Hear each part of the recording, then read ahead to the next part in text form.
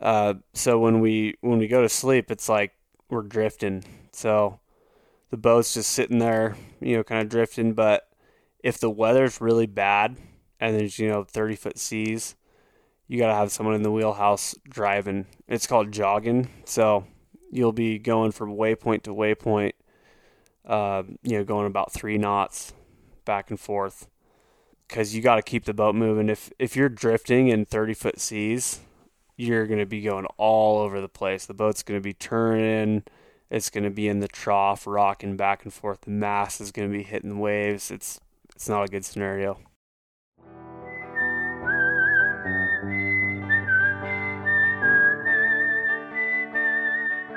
These are stories of outdoor adventure and expert advice from folks with calloused hands. I'm James Nash, and this is the Six Ranch Podcast.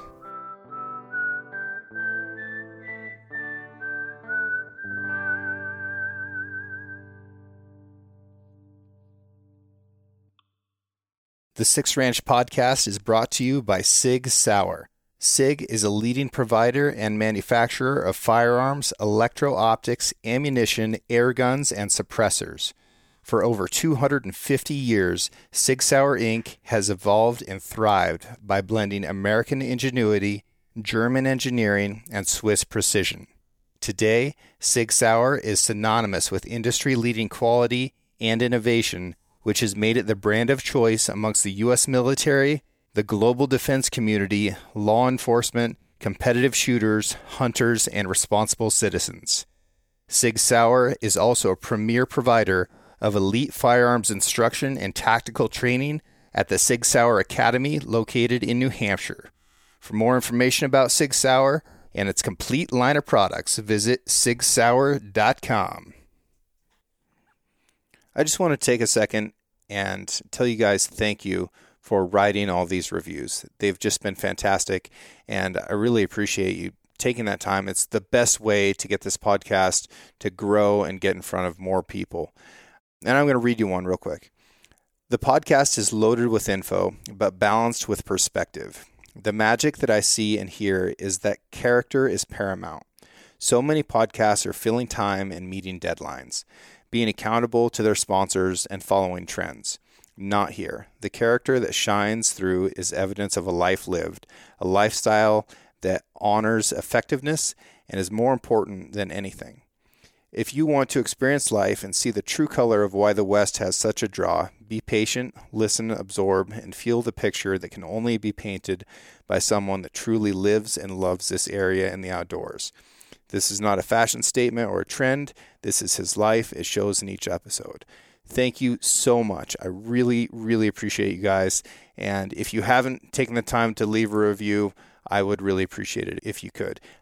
It's a little bit challenging. You just scroll down to the bottom of your Apple iTunes podcast app and leave something in there for me. Again, appreciate it very much. And here's your episode. So I'm sitting here with Lars Skavlan, my little brother, who just got back from his first crabbing season in the Bering Sea off the coast of Alaska. Something that we've all watched on TV, like we've all watched The Deadliest Catch. It's interesting. We know it's a very dangerous job. The paychecks can be good, or they can be absolutely nothing. And we know that the greenhorns on the cruise have the worst of all of it, right? Because you don't really know what you're doing. You're going to get the tasks that nobody else wants to have, but you crush it. You did a great job. You just got home. You've got all these interesting stories, and I can't wait to hear about it. So let's start off. Tell me about the boat that you were on. Yeah, thanks, James. So the boat I was working on is a 138-foot crab boat. It was pretty outfitted for what we were doing. It had everything you needed. Like all boats, though, they could all use a little bit of help. So that's what I was there for.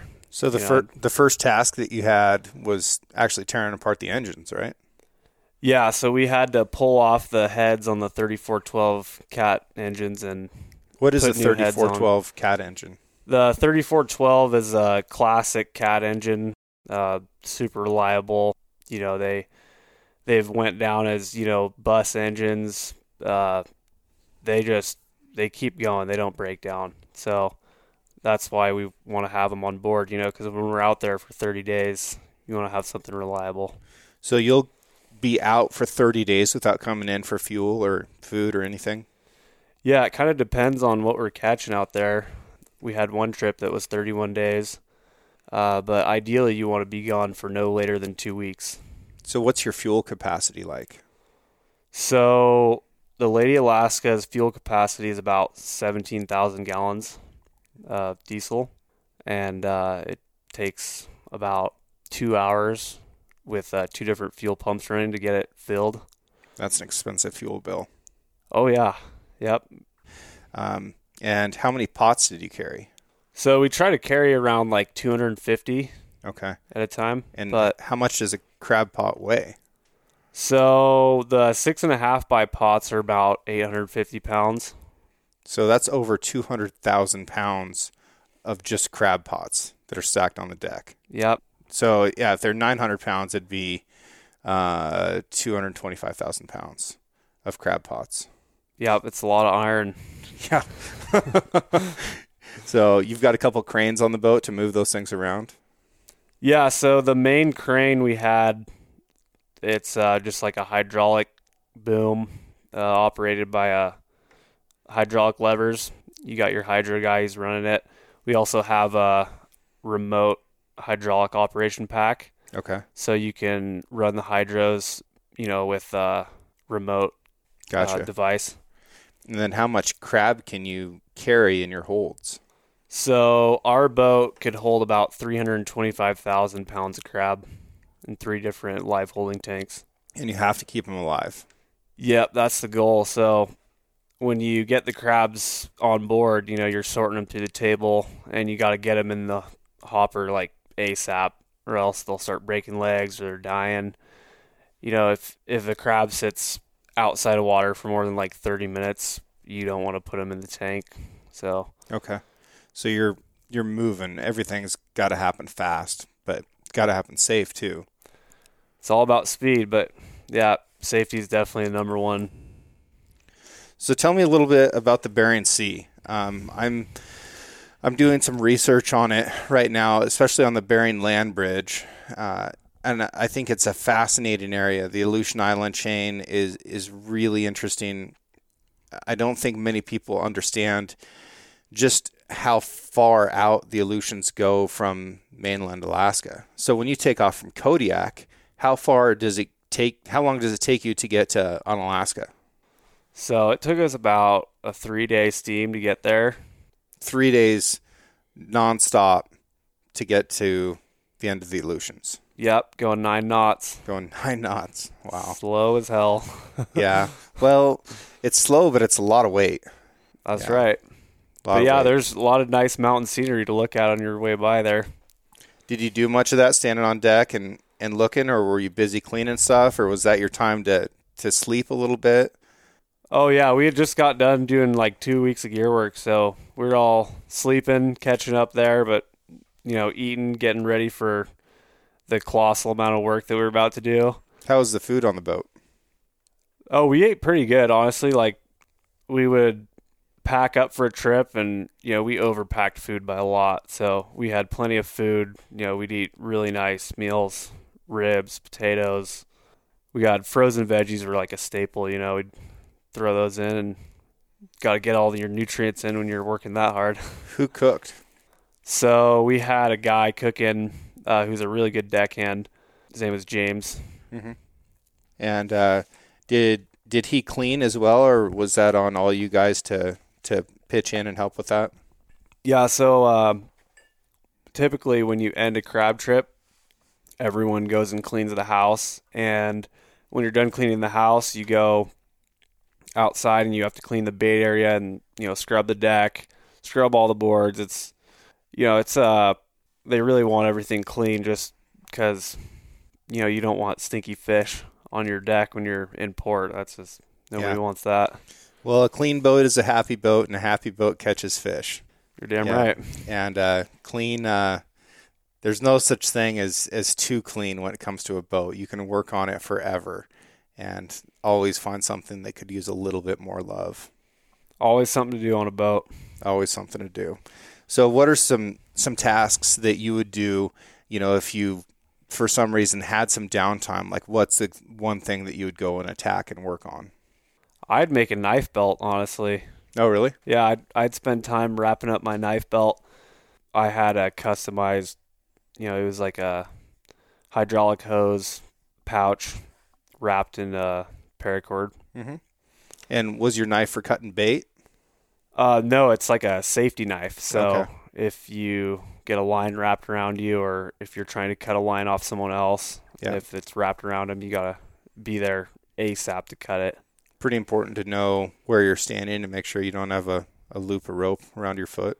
Yeah. The number one thing when you're setting gear is you have to watch where your feet are, and you cannot lift your feet up at all. You keep your feet flat on the deck and you shuffle, Okay. side shuffle. That probably helps with balance with that boat pitching and rolling too. Oh yeah. Yeah, that's a whole nother story right there. What's the story? Oh, well, the boat moves quite a bit, and I've talked to other deckhands about specifically how the Lady Alaska rolls compared to other boats.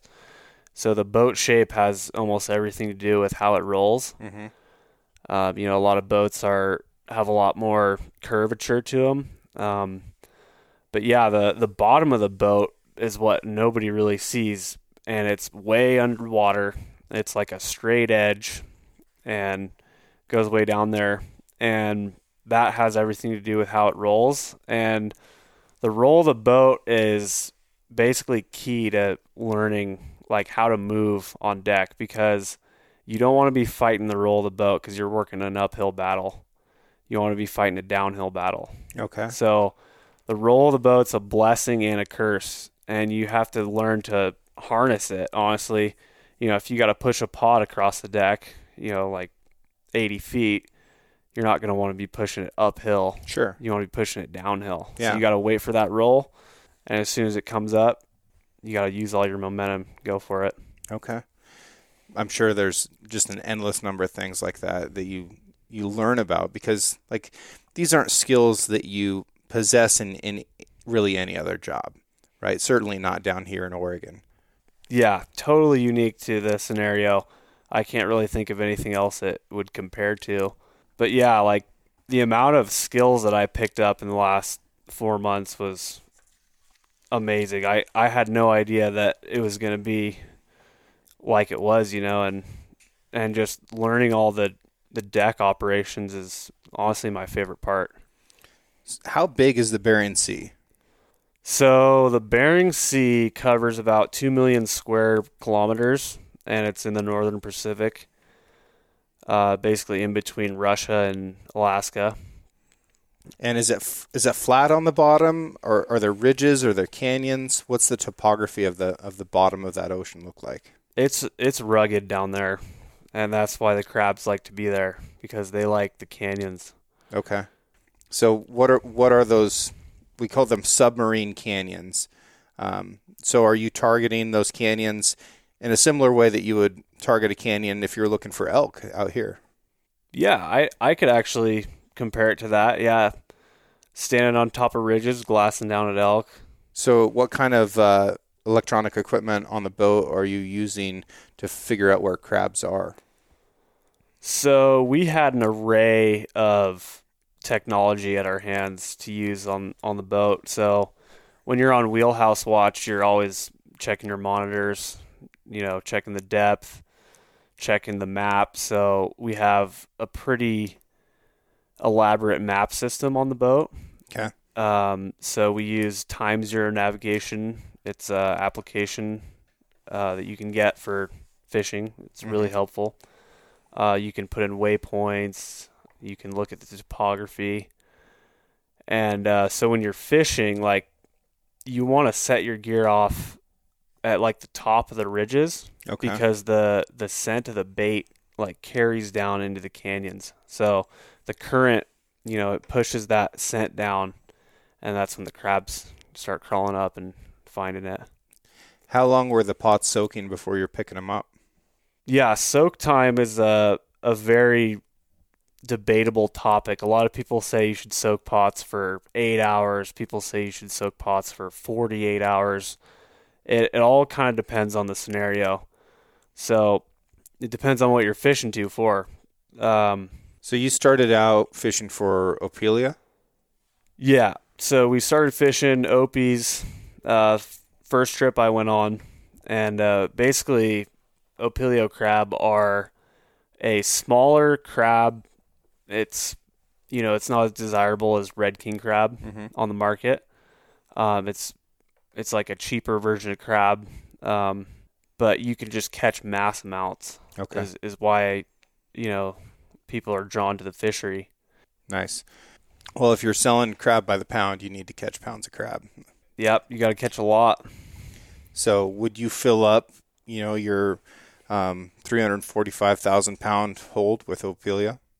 Yeah, that's the goal. The first trip we actually did really well, and we were out of there, just after 2.5 weeks. We got all of our tanks full, which is a freaking project. We were out there hauling probably 90 pots a day. Wow. And, on that first trip we were pulling in about 400 keepers a pot, which is like unheard of. That's cool.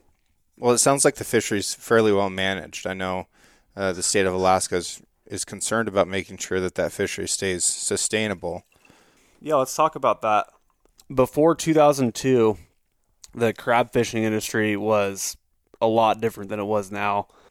Basically, they referred to it as the Derby days, and so they'd have a season opener, and all the boats in the fleet would go out and catch as many crab as they can. And it was a race to get to them, lots of competition, and then they'd close the season and be done. And so after 2002, they came out with a quota system. And so the quota is basically you are allotted a certain amount of crab pounds to catch for your vessel. And it's consistent every year. So say you bought 400,000 pounds of Opies one year, you'd fish that every year. And some boats, they have like a lot more quota and they can't catch it all, so they'll lease it out to another boat. So basically what that did to the crab fleet is there was a lot less boats going out to fish. Okay. So there was 250 boats to start with. They cut it down to 75, and they're rotating out, taking turns to fish. And basically the idea behind the quota system was to make it easier on deckhands, for one. The other goal that they had was to just save the fishery, make it more sustainable. Sure.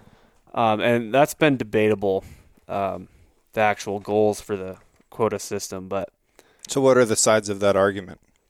Well, mostly the quota, it seems to be about, money and who has the most money, who can buy the most quota. And quota gets, bought out, and it just changes it. It changes the whole dynamic of all the fishing boats, because some are fishing a lot more than others. Some are just sitting there in the port not fishing. Probably favors the bigger boats too. That's right. So the smaller operations, might really struggle with that. Yeah, and when they start leasing the quota out, they give a percentage to the boat that's catching the quota. Okay. So, they're not getting as much as they were, back before 2002. So are they buying that quota from the state of Alaska? Yeah, it's basically like a government system where there's a set amount of quota, and you can't, go over that. The fish and game department has a set number, and it's divided up between all the boats. But that number is, like I said, traded, sold, leased out to different boats. Interesting. Well, talk to me a little bit more about how you catch these things. Like, what are you using for bait? I'm sure bait was a big part of your life as a deckhand, as a greenhorn deckhand. Oh yeah, I was all about the bait, so that was my job. So I would go out there an hour before every string, and I'd make bait setups. Okay. So we were chopping herring up. So we'd pull a box of herring out of the freezer and drop it in the bait chopper, chop a bunch of bait, and we'd stuff it into these drawstring bags. Okay. And then we catch cod too. So we have, a certain percentage of cod pots on board. And we'd set those cod pots off in a string of about 10. And so anytime we need bait, we'd go check those cod pots, pull up some cod, store them away. And that was my job. I'd go and cut up the cod for bait. And so every pot gets about 5 pounds of chopped herring in a drawstring bag. And then that bag has a line on it with a clip, and it goes to 2 cod, weighing about up to 45 pounds. You want to have that cod in there so that it gives the crabs something to do. Okay. When they get in there, because they'll start crawling out if there's nothing, because they can't get into that bag. They can't eat any of the herring. They just smell it. Okay. There's like an oil content in the bait that attracts them to the pot. And is there anything else that you would mix into it? Yeah. So we had squid in our freezer just in case we ran into sand fleas. Okay. And so when you get into sand fleas, you have to start using squid because it has less oil content. Mm-hmm. And so basically what sand fleas are is they're these micro crustacean sea creatures that will pick a carcass, like a fish carcass, clean in seconds. Really? They come in hordes of thousands, like vultures. Like little piranhas down there. Oh yeah, and they just chomp all the bait and just turn it into a carcass. And you'll pull up a pot and take off the bait clip, and there's like a fish skeleton hanging there and no crab because they ate all the bait. So you got to bait heavy in those scenarios. Okay. Well, I'm sure that's a bummer when you pull up a first pot in a string and the sand fleas have wrecked it, because that means there's less scent in the water to attract crab in there, right? Yeah, that's when you got to pick up the string and haul it somewhere else. Okay. And are you kicking out all 250 pots every time? So when we start a trip, we'll have, all our pots stacked on deck, and we'll go out there and find a spot where we think there's good fishing, and we'll drop a string here, we'll drop a string there, and we'll keep setting pots until our deck is empty. And then we go back to the first string that we set. It's probably been soaking for 24 hours at that point. Okay. Gotcha. So a 24-hour soak is kind of the standard for what you guys did? Yeah, a 24-hour soak is a solid amount of time to have there. I've seen 8-hour soaks produce, huge amounts of crab. For, when we were fishing bear dye, short soaks were the name of the game. I'd never even heard of bear dye before. So what are they? So bear dye crab are closely related to Opilio Russian snow crab. Okay. They tend to be a bit bigger. They're smaller in numbers. There's not as many of them out there. They're a lot harder to find. We spent days trying to find the bear dye. Took a while. And what's their behavior like once you get them on deck? Bear dye are very angry. They like to pinch everything within sight and grab the mesh and just clutch on for dear life. And yeah, you can't get them out of the pot sometimes. You just have to let them sit there and wait till they're ready. Yeah, that was my job. I'd jump in the pot and basically pull the crab out, throw them on the table. And when you go in that pot, you got to go fast because the skipper's up there in the wheelhouse. He's watching you, and you better act like a pissed off gorilla in a jail cell, or else he's going to start yelling at you on the hailer. So gives you a little incentive to move fast. So you're crawling inside that pot, grabbing all the crabs that are hiding in the corners and stuff like that, and then kicking them out whichever hole you crawled inside of? Yeah, so basically the quickest way to do it is you jump in there and you're sitting on your butt in the back of the pot, and you're grabbing them from each side. And, if it's a full pot, you're going to have probably about 30 crab in there, and you just got to get them out there real quick. And, you throw them towards the front of the pot where the door is, and the other deckhands are going to come by and grab them and throw them on the table. If they're a small crab, we can detect a small crab, by just looking at it, and we'll throw them overboard. But if it's a keeper, we're going to throw it on the table. Okay. And the table's where you're sorting them and then sending them down into the live holds?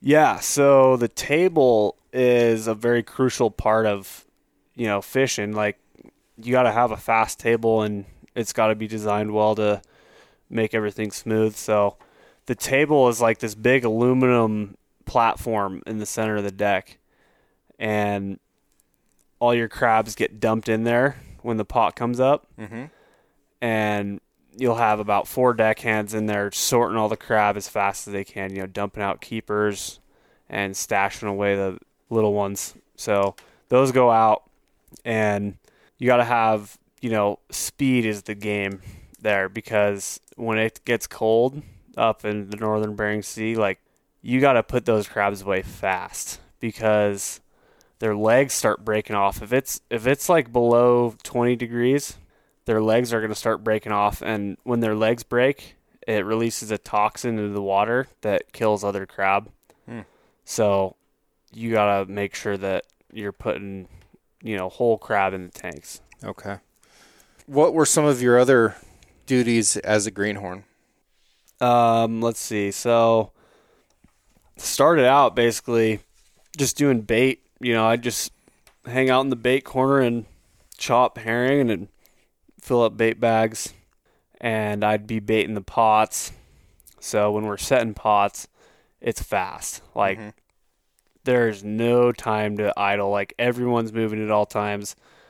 So the pot gets dragged across the deck by the picking winch, and it gets, guided onto the launcher. So I'll go up there and guide it into place, and it sits on the launcher there, and we open the door, pull out the shot lines, pull out the buoys, and that's where I come in, and I jump in there and clip my bait in there, jump out, shut the door, tie the door, and then they have me throwing buoys. So I would stand there and hold the buoys and wait for the shot guy to throw the shot lines out.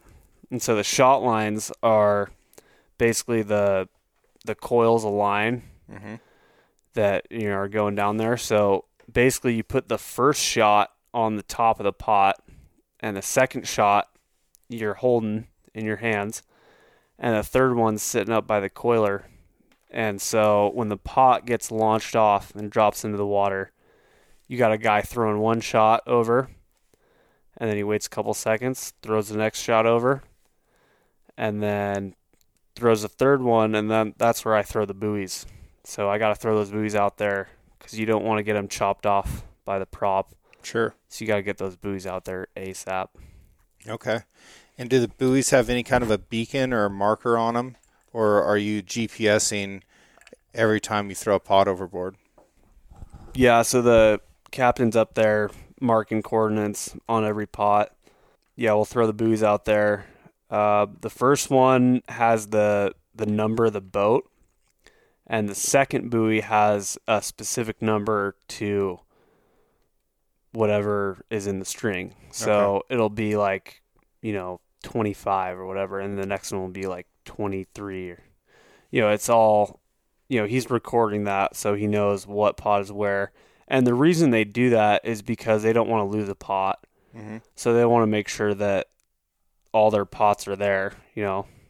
If they take good notes, they'll know that, okay, this pot's here, that pot's there. They can see where they're at. Gotcha. And how deep of water were you fishing in? So we were fishing with 3 shots by the end of it there. So a shot is basically 33 fathoms, which is 198 feet. Yeah, so 1 fathom is 6 feet. So if you do the math there, so those shots that they get pretty heavy. Honestly, like, we use poly and nylon. So the first shot is a nylon composite. It's got like a floating composition. So the first line that's on the top wants to be, floating. So your nylon shot is the uppermost shot in the water, and it has a tendency to float a little bit. And the bottom two shots are poly, Okay. and so they sink. Okay. And so you want that just to make it easier to haul it up in your block. Okay. So you're fishing in less than 600 feet of water if you've got 3 shots. Yeah, that's basically 100 fathoms. Yeah. You don't want to go over that because you'd have to pick up a massive wad of line, throw in the pot. Yeah, and the crabs will come up. They'll be up at that level. So there's really no need to go deeper than that. Yeah. It's amazing that they can handle that pressure change of coming out of, 500 feet of water. If you pull a fish out of that depth, his stomach's coming out of his mouth, his eyes are bugged out. It's amazing that the crab can handle that kind of pressure change. Yeah, those crab are something else. Like they're very hardy. So we tend to think of them as like having a shell and being fragile, but like you're saying that when they're down in the hold, you can basically walk across the top of them. Yeah, their skeleton is pretty sturdy. Like they hold up to basically anything except cold weather. Like if it gets cold, their legs don't stand a chance. They'll break off. And what kind of temperatures were you seeing? So at the beginning, like the first OP trip, we had like 25 degrees. Mm-hmm. It wasn't that bad. And then the second trip we went on, it got pretty fucking cold. Like it was getting down to like 10 degrees, 50-mile-an-hour winds. Deck was icing up, bow. So how big of a part of your life was breaking ice? Breaking ice. That's a whole other topic right there. The second Opie trip we went on, we broke ice for 6 days in a row just to keep the boat afloat. Because it'll get so top heavy with all the ice that it won't handle right. Oh yeah, you'll sink it. Yeah. If you don't break the ice off, you're done. It's amazing.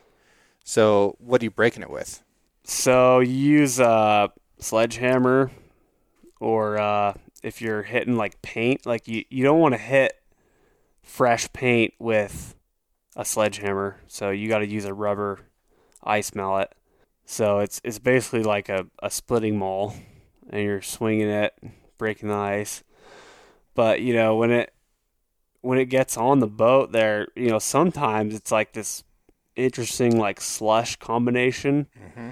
Where you can't really break it. Like you hit it and you keep hitting it, and it just like kind of crumbles a little bit but doesn't really break off. And it's just like you're going nowhere. And other times, like if it freezes really fast and you get on it immediately, you can hit it and it just breaks off and just it's gone. But yeah, sometimes I was out there like we're just swinging a crescent wrench at firewood here, like we're not really getting anywhere. Yeah, I bet. How much sleep are you getting? When we got into a rhythm where we were, going from string to string, we'd typically go about 5 hours in the rack, mm-hmm.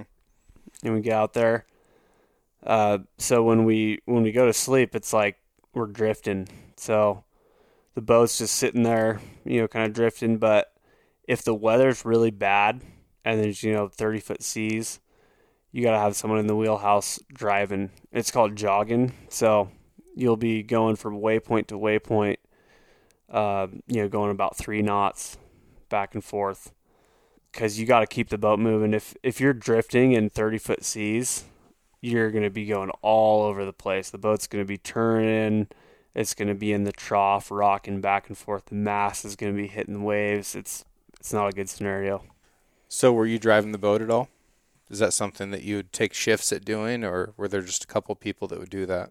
Yeah, so we all were responsible to take a shift during wheelhouse watch. So, the captain would write down our schedule, and they're typically about an hour and a half long wheelhouse watch. and your job is just sit up there and steer the boat to your waypoint and, watch for other boats, watch for fishing gear. You want to avoid buoys. Did you enjoy that? Yeah, wheelhouse watch is honestly one of the best jobs on the boat. You just sit there and, watch the ocean and make sure you're not going to run into anything. But yeah, it was pretty easy going, just sitting up there in a chair. What were some of the biggest seas that you saw? On the first Opie trip we went on, within like a couple weeks, we got into some pretty bad weather, and it was the biggest storm in the sea I'd ever seen the whole season. Like 40-foot seas. 40 feet. Yeah. Waves were just going way up there, and, guys were throwing the hook out there, and the wave would just vanish, go down, and you got to have some accuracy there when you're throwing. I bet it's tough to go back and try and take another shot at that pod if you don't get it hooked up on the first pass. Yeah, you don't want to miss a pot because you risk chopping off the line. If the prop goes and hits the line, you're going to lose a pot. Yeah. And that's $1,800. So yeah, not to mention the crab that's inside it. Yeah, exactly. You can't miss. Like when you're throwing the hook, like you're on your A game. Did you have that job ever? Yeah, the deckhands, they showed me how to throw the hook, and I actually was a prodigy for throwing the hook. That was the skill that you have? I was pretty damn good at it. Nice. So are you going to go back? Is this something that you'll continue doing?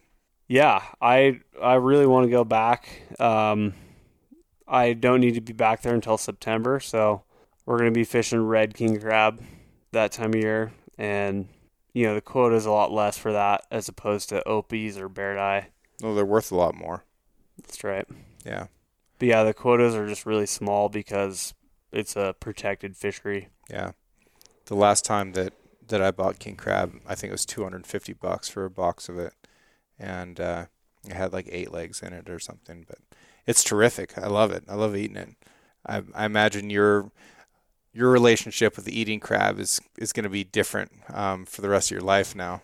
Yeah, no, crab is still really good to me, honestly, but it's cod that I don't really care for much anymore because, I'm back there in the bait station making cod bait setups. So, we make like cod fish tacos every once in a while, but yeah, honestly, like all my clothes are just drenched in cod scent.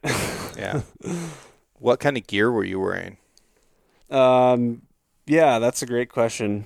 So before every trip, we'd have a day to go out and get all of our gear at the local fishing shop. Mm-hmm. And, they've got some pretty nice gear nowadays. Did you go to Big Ray's in Kodiak? No, we went to the marine store in Kodiak. Gotcha. But yeah, they've got everything you want there. Yeah, I usually buy like 3 sets of bibs, 3 sets of rain gear, jackets. What brand? I really like the Guy Cotton X-Trapper. Okay. That's my favorite. They're just really durable. They've got knee pad inserts. They last a long time. One set of bibs can get you through one trip. What about boots? Boots, everyone wears extra tough, insulated. You're up there in the northern Bering Sea. You got to have some warm gear. Is it even possible to stay dry? Not really. Yeah. Yeah. No, you always inevitably get wet at some point or other. But that's why you got multiple sets of rain gear. Yeah.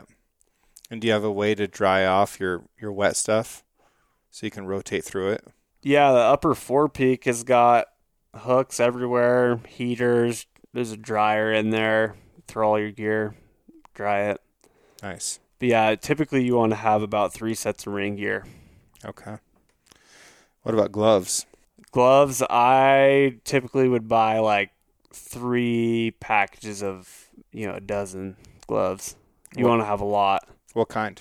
Showa. But what are they?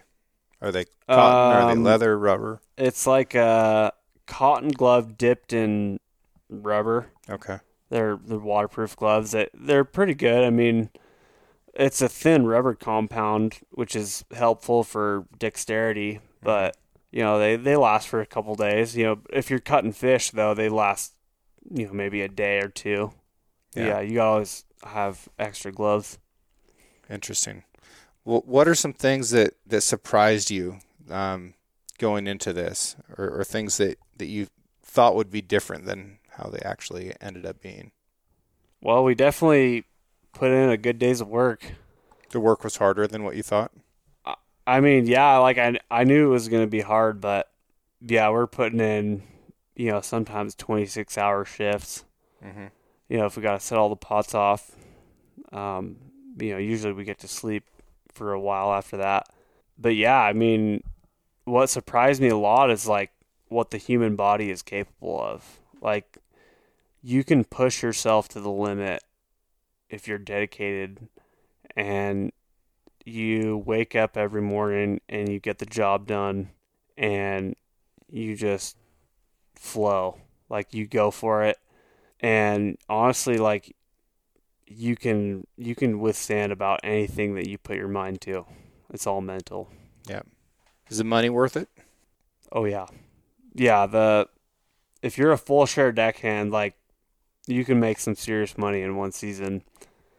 Because you're out at sea, like, you're not spending money at the bar, you're not going out buying groceries, like, everything is on one trajectory. You're buying your food, you're buying the bait, and you're fishing. That's all you're doing.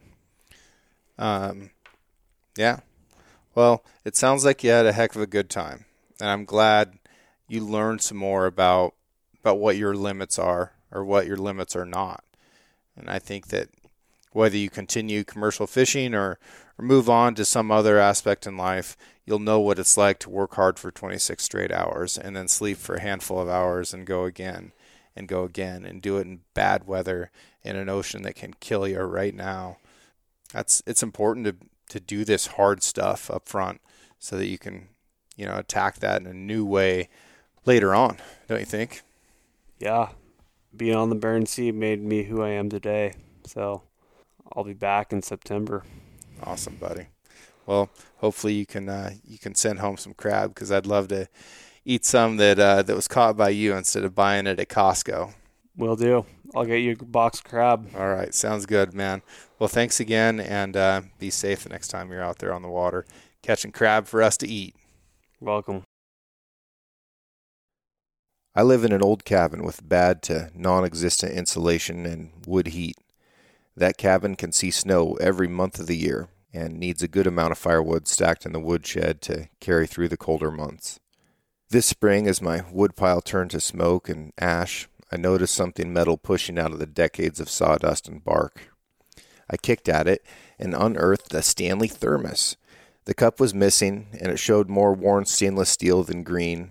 There were dents in the metal, and the handle looked like a puppy had chewed on it, but it still hadn't leaked the old coffee I could feel slosh inside. It took me back to memories of cutting firewood with my dad, waking up early for an elk hunt, or going out to the canyons to gather cattle. A Stanley thermos has the durability to survive whatever hard work you throw at it. You may find it carries memories as well as coffee. Learn more about their new and classic line of products at stanley1913.com or at your local sporting goods store. And catch you next week.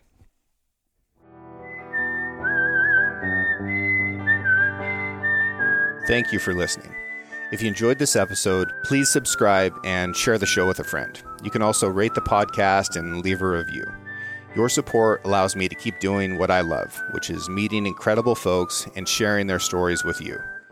For more content and photos, follow the show on Instagram at Six Ranch Podcast or me at Six Ranch Outfitters. This episode was produced by Emily Brannigan, with original music written and performed by Justin Hay. Art for the Six Ranch Podcast was created by John Chatelain and digitized by Celia Christofferson. Tune in every Monday for a brand new episode of the Six Ranch Podcast. I'll catch you next week.